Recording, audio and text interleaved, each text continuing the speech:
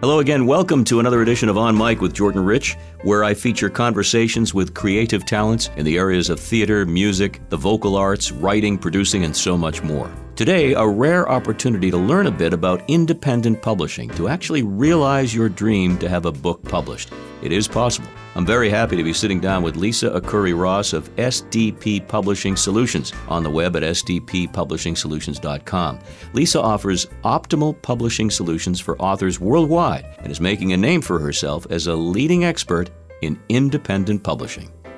Well, I've always had the dream, Lisa, of publishing my own book, and I met you, and I'm thinking maybe it's possible. You have made dreams come true for many, haven't you? Oh, that's terrific to hear, Jordan. I would love to help you publish your book. Let's start with you and a very interesting story that you told us off the air about how you got into this whole field, and it started working with and for your dad when you were a lot younger. Tell us about that. It was more like forced to work for my father. Forced servitude. I just joke around, but it was back in the 70s, and I was a preteen, and my father started what was a typesetting business, involved into offering publishing services for the big publishers, the education publishers, Pearson Education, Houghton Mifflin, Jones and Bartlett. We did legal books and medical books and things like that. But as a child, and I do say child because I was a preteen, I was encouraged to come in the summer and answer phones. Then I was sent to typing school in middle school. And I did tell you the story, but it is pretty fun. Now, looking back, it wasn't at the time. But I was a teenager, and I just got my license. And I was approaching the summer before I graduated from high school. And all my friends and I were talking about how we were going to go to the beach. We were just going to have a great time. You know, this is going to be the last summer. We're all together. And it was dinner time, beginning of the summer, and my father said to me, "Listen, Missy, don't think that you're going to go to the beach every day and have a great old time and not have any responsibility. I'm going to give you a job. It's going to be full-time, and you're going to work for Modern Graphics, and it's going to be great. You're going to come in at 8:30, stay till 5, Monday through Friday." Well, that was the worst thing you could tell a teenager who, at the time, let's face it, the two biggest interests I had was my hair and my friends and going to the beach, right? Which is perfectly normal. Right. Don't you think? I think Absolutely. so. And then it was the summer, and I will never forget this. It was summer of 1984, and anybody who lived this will remember it rained every single weekend. And every Monday morning that I showed up to work, it was bright and sunny and 80 degrees. Okay, I'm putting this into context so everyone feels a little bad for me. So that first day, I came in, and my father, handed me off to the production manager. He's very proud of himself. "Here you go. I have a fully trained, cheap labor. Put her to work." And he leaves, and he has no idea what I'm going to be working on. And remember what the kind of work we did. And again, it was education, kind of dry for a teenage girl. So she was looking for something for me to do. And she says, "We just landed this account, a new job through G.K. Hall. How quickly can you type in all of these Danielle Steele romance novels?" Oh, boy. I said, "Where do I start?" Yeah. And I was glued to, and again, it was a terminal at the time. And my father had no idea what I was working on. And I would come in early, and I'd be glued to the set. And I would just key in all the content. And I remember it was after a couple of weeks, he came up to me and he says, "Geez, Lisa, it's 5:30, I'm proud of you. You're coming in early and you're leaving late. You must be learning a lot." And he took one look at what I was doing, and he hit the roof. And I just saw everyone run for cover. And he's like, "This is inappropriate content." And to this day, I just think it was the best revenge. Well, not only that, but it instilled a sort of desire to read and know what these writers are all about. And Danielle Steele, one of the best-selling writers on the planet, you were able to – and you had to type every word, so you didn't miss a trick. Oh, I didn't. No, and right. I was typing 80 words a minute as a teenager. I mean, that was pretty good, especially if you're motivated and it's really getting good. Do they good. even have typing school, typing class? I mean, obviously in some cases, but not in high schools anymore, right? I mean, no, I don't think so. It's just assumed that you're going to just learn on your own. Well, the thing is, everyone learns, with their thumbs first, right? With their phone, and with a typewriter or a computer, I don't know. I mean, people really should know the proper way. It does help. I learned when I was a kid, and I type everything all the time, and it comes in handy. So let's bring it up to where we are now with this wonderful company that you started. And I mentioned the people you've helped. We'll talk about a few examples. But how did you decide, or why did you decide to form your own self-published firm? Okay, so after I graduated college, I vowed never to work for the family business again. And then later on in my 30s, my father approached me and just said, Lisa, who am I going to leave this business to? You are the oldest of 4 girls, and why don't you come back? Everything is on the leading edge of technology. You should see what we're doing. And we were doing data repurposing, digital conversion. And it wasn't called ebooks at the time, but we were doing ebooks before the term coined itself. And he says, why don't you, try it? And, we work well with all mothers and flex hours and things like that. So I decided to give it a go. And then I relearned, I had all the basics of what we learned in terms of editorial services, custom book cover design, interior layout. We had artists on file. We did all the soup to nuts all the way until it went to press. And I just got into the business again, and as an operation manager. And then slowly but surely over the years, as desktop publishing came into play, a lot of these big businesses, publishers were sending things overseas to India and China. I mean, it just is what it is with globalization. A lot of, American shops really had to either change their business model or go out of business. Certainly. And it was about 12 years ago when my husband picked up the paper, and this is, when we had papers delivered to our home, and he said, Lisa, what is this business here? Lulu.com. What is Author House? What are all these online publishers doing? Isn't this what you do? And I said, give me that. What is this that you're reading? And I took a look at it. I said, oh, my goodness, this is exactly what I do, but on a larger scale and more professional. And I just thought about it. I said, I'm just going to investigate what they do and how they do it. Now, remember, this was when it first started to emerge. And some of those online publishers were backed by venture capital. A lot of them still are. And they don't really have trained editors and publishers. You often get a salesperson trying to sell you. Right. It's volume business. It's volume business, but right. They say, I don't care what your book is about. You want your book published? Just, would you like editorial? Would you like this, and give me this amount of money, and out will spit a book in 2 weeks. And new authors do not know what they do not know, right? And I was really concerned. I says, my God, they're going to take advantage of some of these authors who say, yes, I can become a published author. And they don't realize the importance of professional editorial help. Yes. No best-selling author does it alone without a trusted editorial Well, they're team. dangling in front of an author's birthing a book, which is an amazing achievement. And you put all your toil and sweat, and then somebody says, well, for, $1,500, $3,000, whatever it might be, right. You can have that book in 2 weeks. But you're saying that there's a lot of steps and a lot of things to think about if you want that book to really cook. There is. And often I talk to authors after the fact when they say, Lisa, I wish I met you first because I didn't realize. I went from point A to point Z. I didn't realize there was all this stuff in between. You have one shot to get it right. And once you put your name out there in your book, you really want to put your best foot forward in a very competitive marketplace. So I'd love to ask you, and listeners will key in on this of all types, I'd love to ask you the basic process, how the gears work in SDP publishing. Someone comes to you and says, listen, I've got a manuscript. I've been working on it for 10 years. I've never been able to figure out how to find a publisher. Can you help me get this book published, get this book out there to the public? What's the process? What do you do? Well, when I find out that they've been working on their manuscript for 10 years, I say, now you need the courage to share it, right? And to send it to me. You're in safe hands, right? Some people say, oh, geez, what if you don't like it? Or, I just want to know if you think there's a market in it. And I will talk to them initially, and I want to make sure that they feel comfortable sending their material to me. Right. Okay, that's number one. And we get to know each other a little bit, so they know my background and how long I've been in the industry. What I do is I send submission requirements. It's an email, and it asks for bits and pieces of information, okay?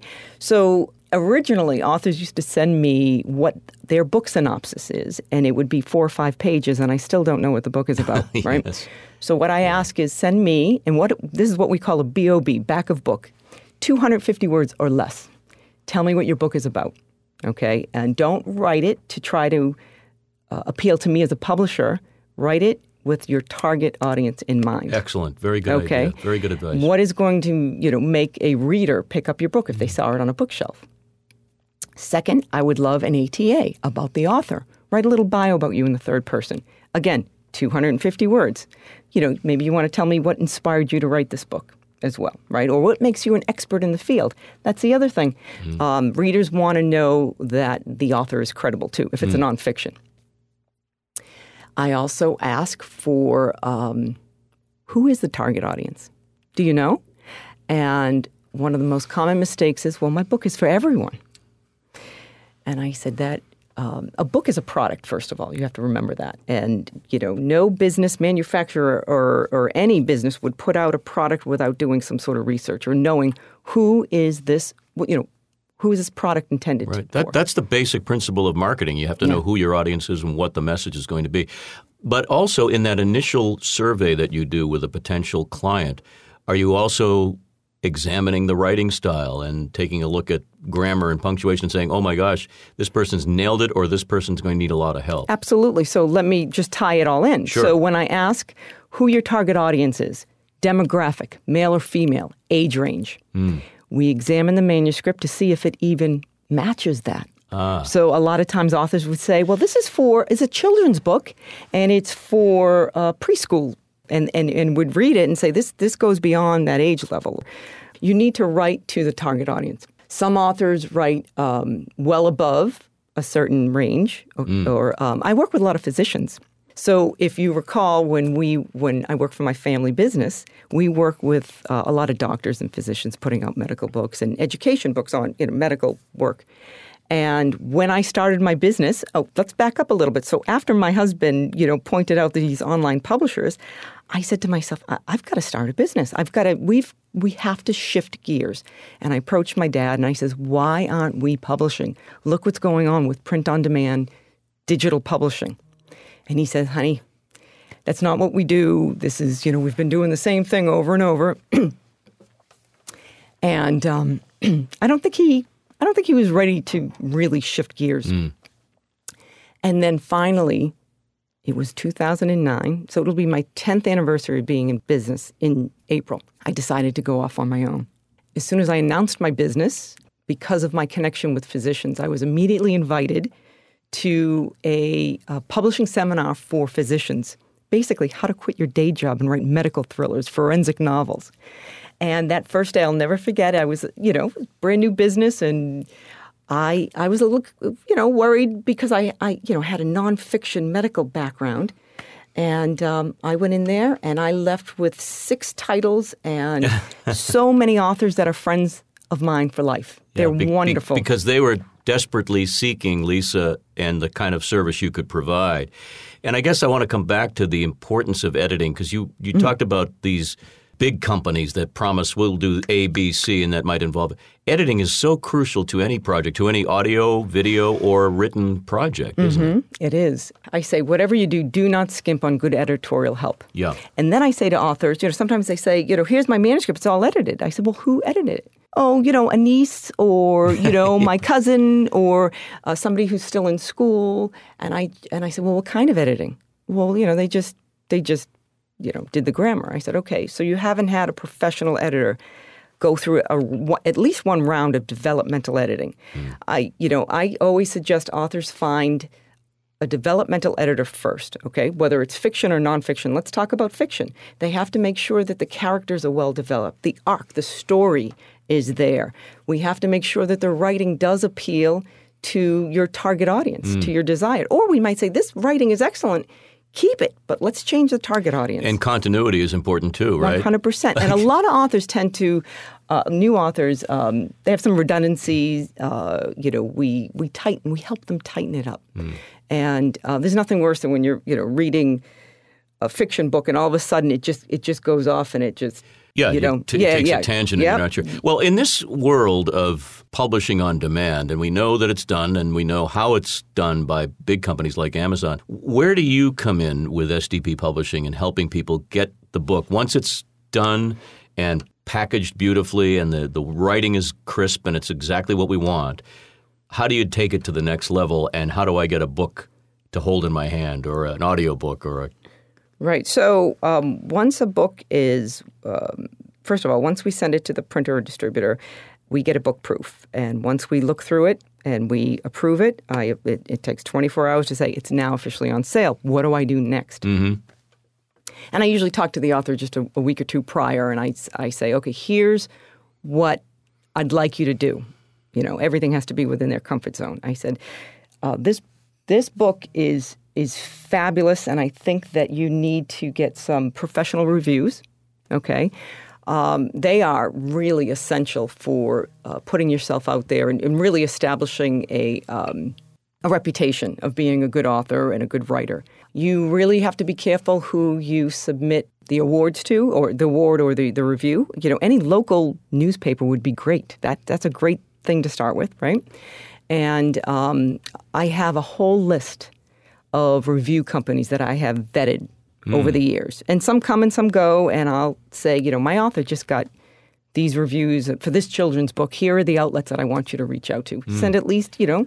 Excellent. And then I'll tell them who to avoid, and you know. That's the kind of advice, by the way, that is priceless. I mean, it's one thing to get something created, but then taking it to the next level and knowing who to avoid and who's a go-to person because of their reputation. That's super critical. That's right. In any industry, but certainly in this one. So now we have a chicken and egg question, too. When they say, well, when should I get the reviews? And I said, well, we can do it when we have a PDF proof. Yeah. Okay, it's not published yet, but you'll have to wait 3, 4, 5, 6 weeks sometimes for the review, and because you want to publish it, you know, with maybe the review on the book cover.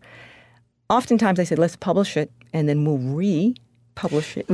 Because we all know you're not creating 10,000 copies at a time, right? Well, that's the benefit, yeah. Right? So all we have to do is make the change digitally, re-upload it. There's this, you know, an upload fee or revision fee, and it's very nominal. And then the next thing you know, the next book that goes out there will have the review on it. And that is the beauty of digital print on demand. The old expression, if a tree falls in the forest and there's no one there to hear it, when book is published and the author's done so much to create this work, whatever it might be, the next step is to make sure people know about it. And one way is the reviews. What other suggestions?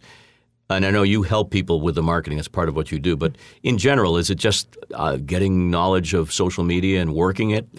Social media is key. And there are a lot of authors who say, you know, I just can't manage my own social media. Well, you know, you could hire somebody to do that. And I always say to authors, I want you to do what is comfortable in your budget. I'm going to give you suggestions that I think you could do on your own.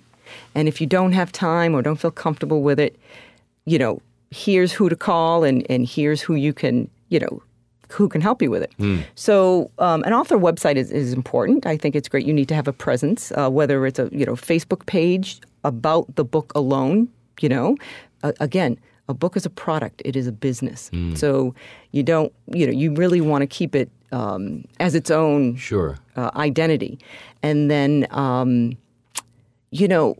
authors that already have a good following, fan base, or whether they're business people. A lot of professional speakers really do phenomenal with independent publishing because they make the most royalties. A lot of them will call me and say, Lisa, I'm speaking at this seminar, and there's 200 participants. I need 200 books sent to this company by this area by a certain date, and the author makes 100% profit. They buy the books at wholesale, and those things really work well for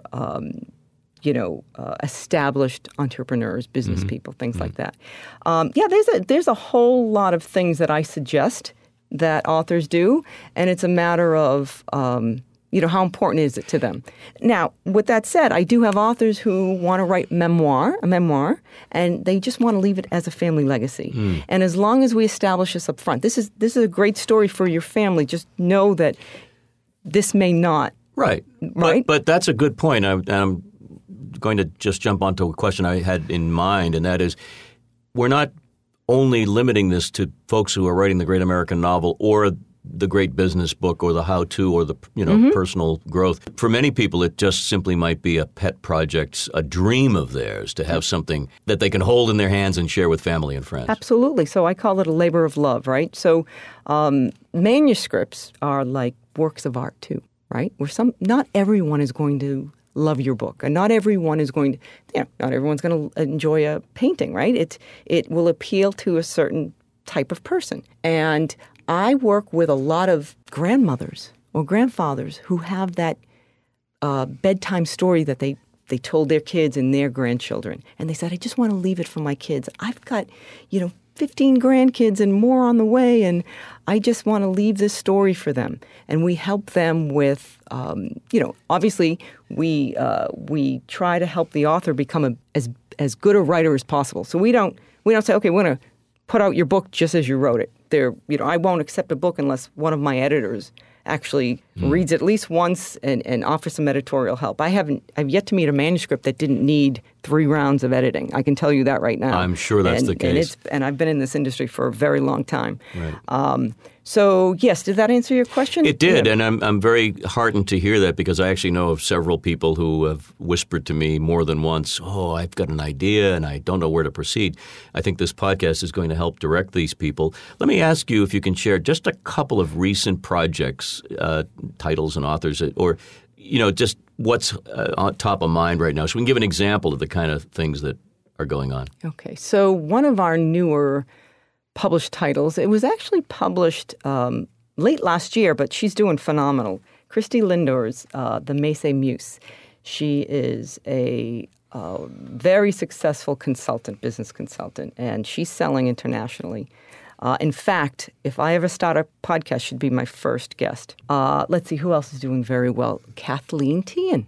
She is a former state rep.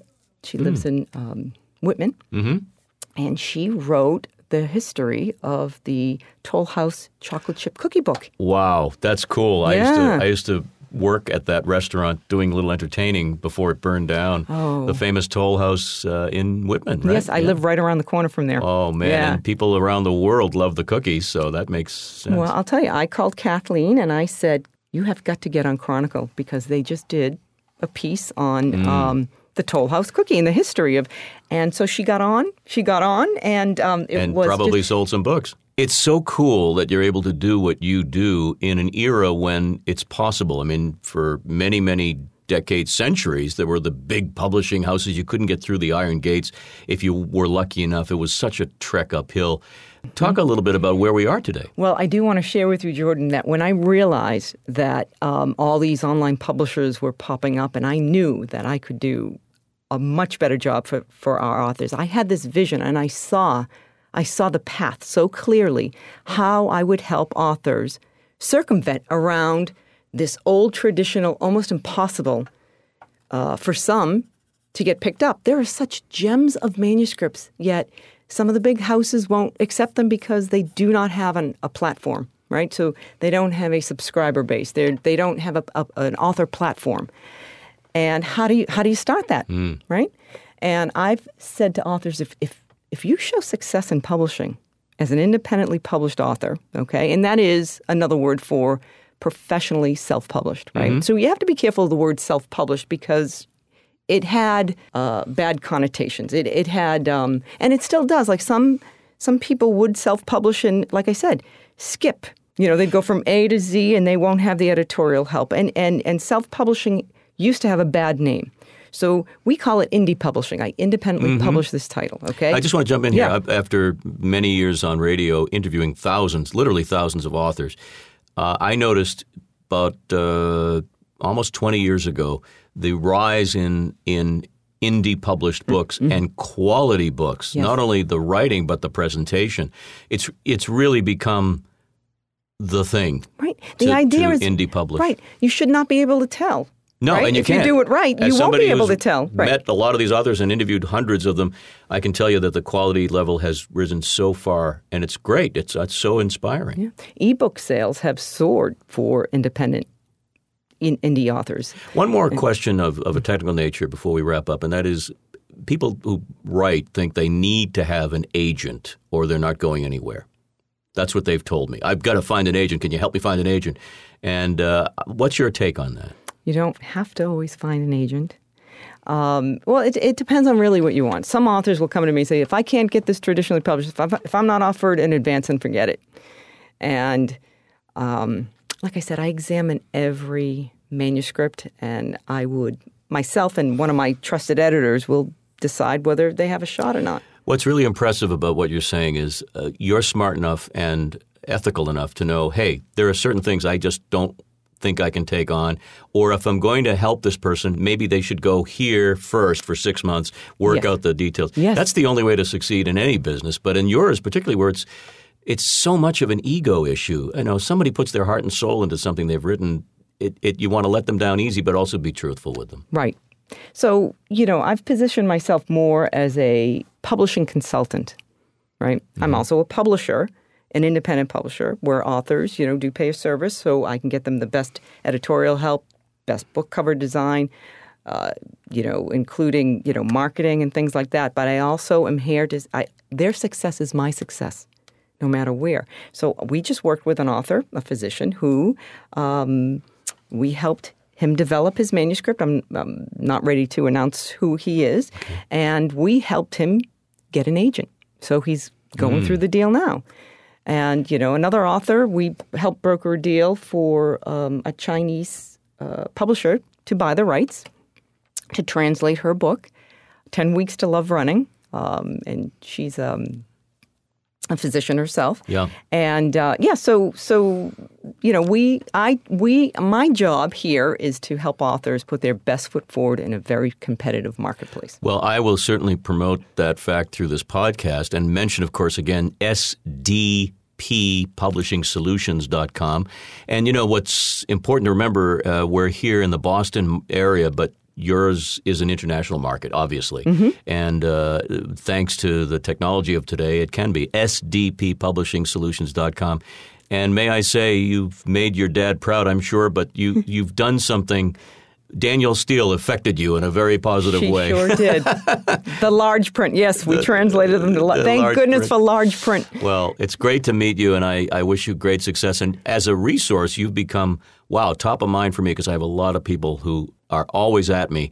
What do I do? What do I do? What do I do? Now we have a solution. So that's terrific to hear. Thanks for stopping by, Lisa. Thank you so much. Lisa Akuri-Ross, SDPpublishingsolutions.com. If you're a budding author or you have a dream, it's something to check out. And thanks for listening, as always, to On Mic with Jordan Rich. Available on Apple Podcasts, TuneIn, Stitcher, Spotify, Google Podcasts, and, of course, Android. Appreciate you subscribing, downloading, rating, and reviewing this podcast if you get a chance. On Mic is produced at Chart Productions in Boston.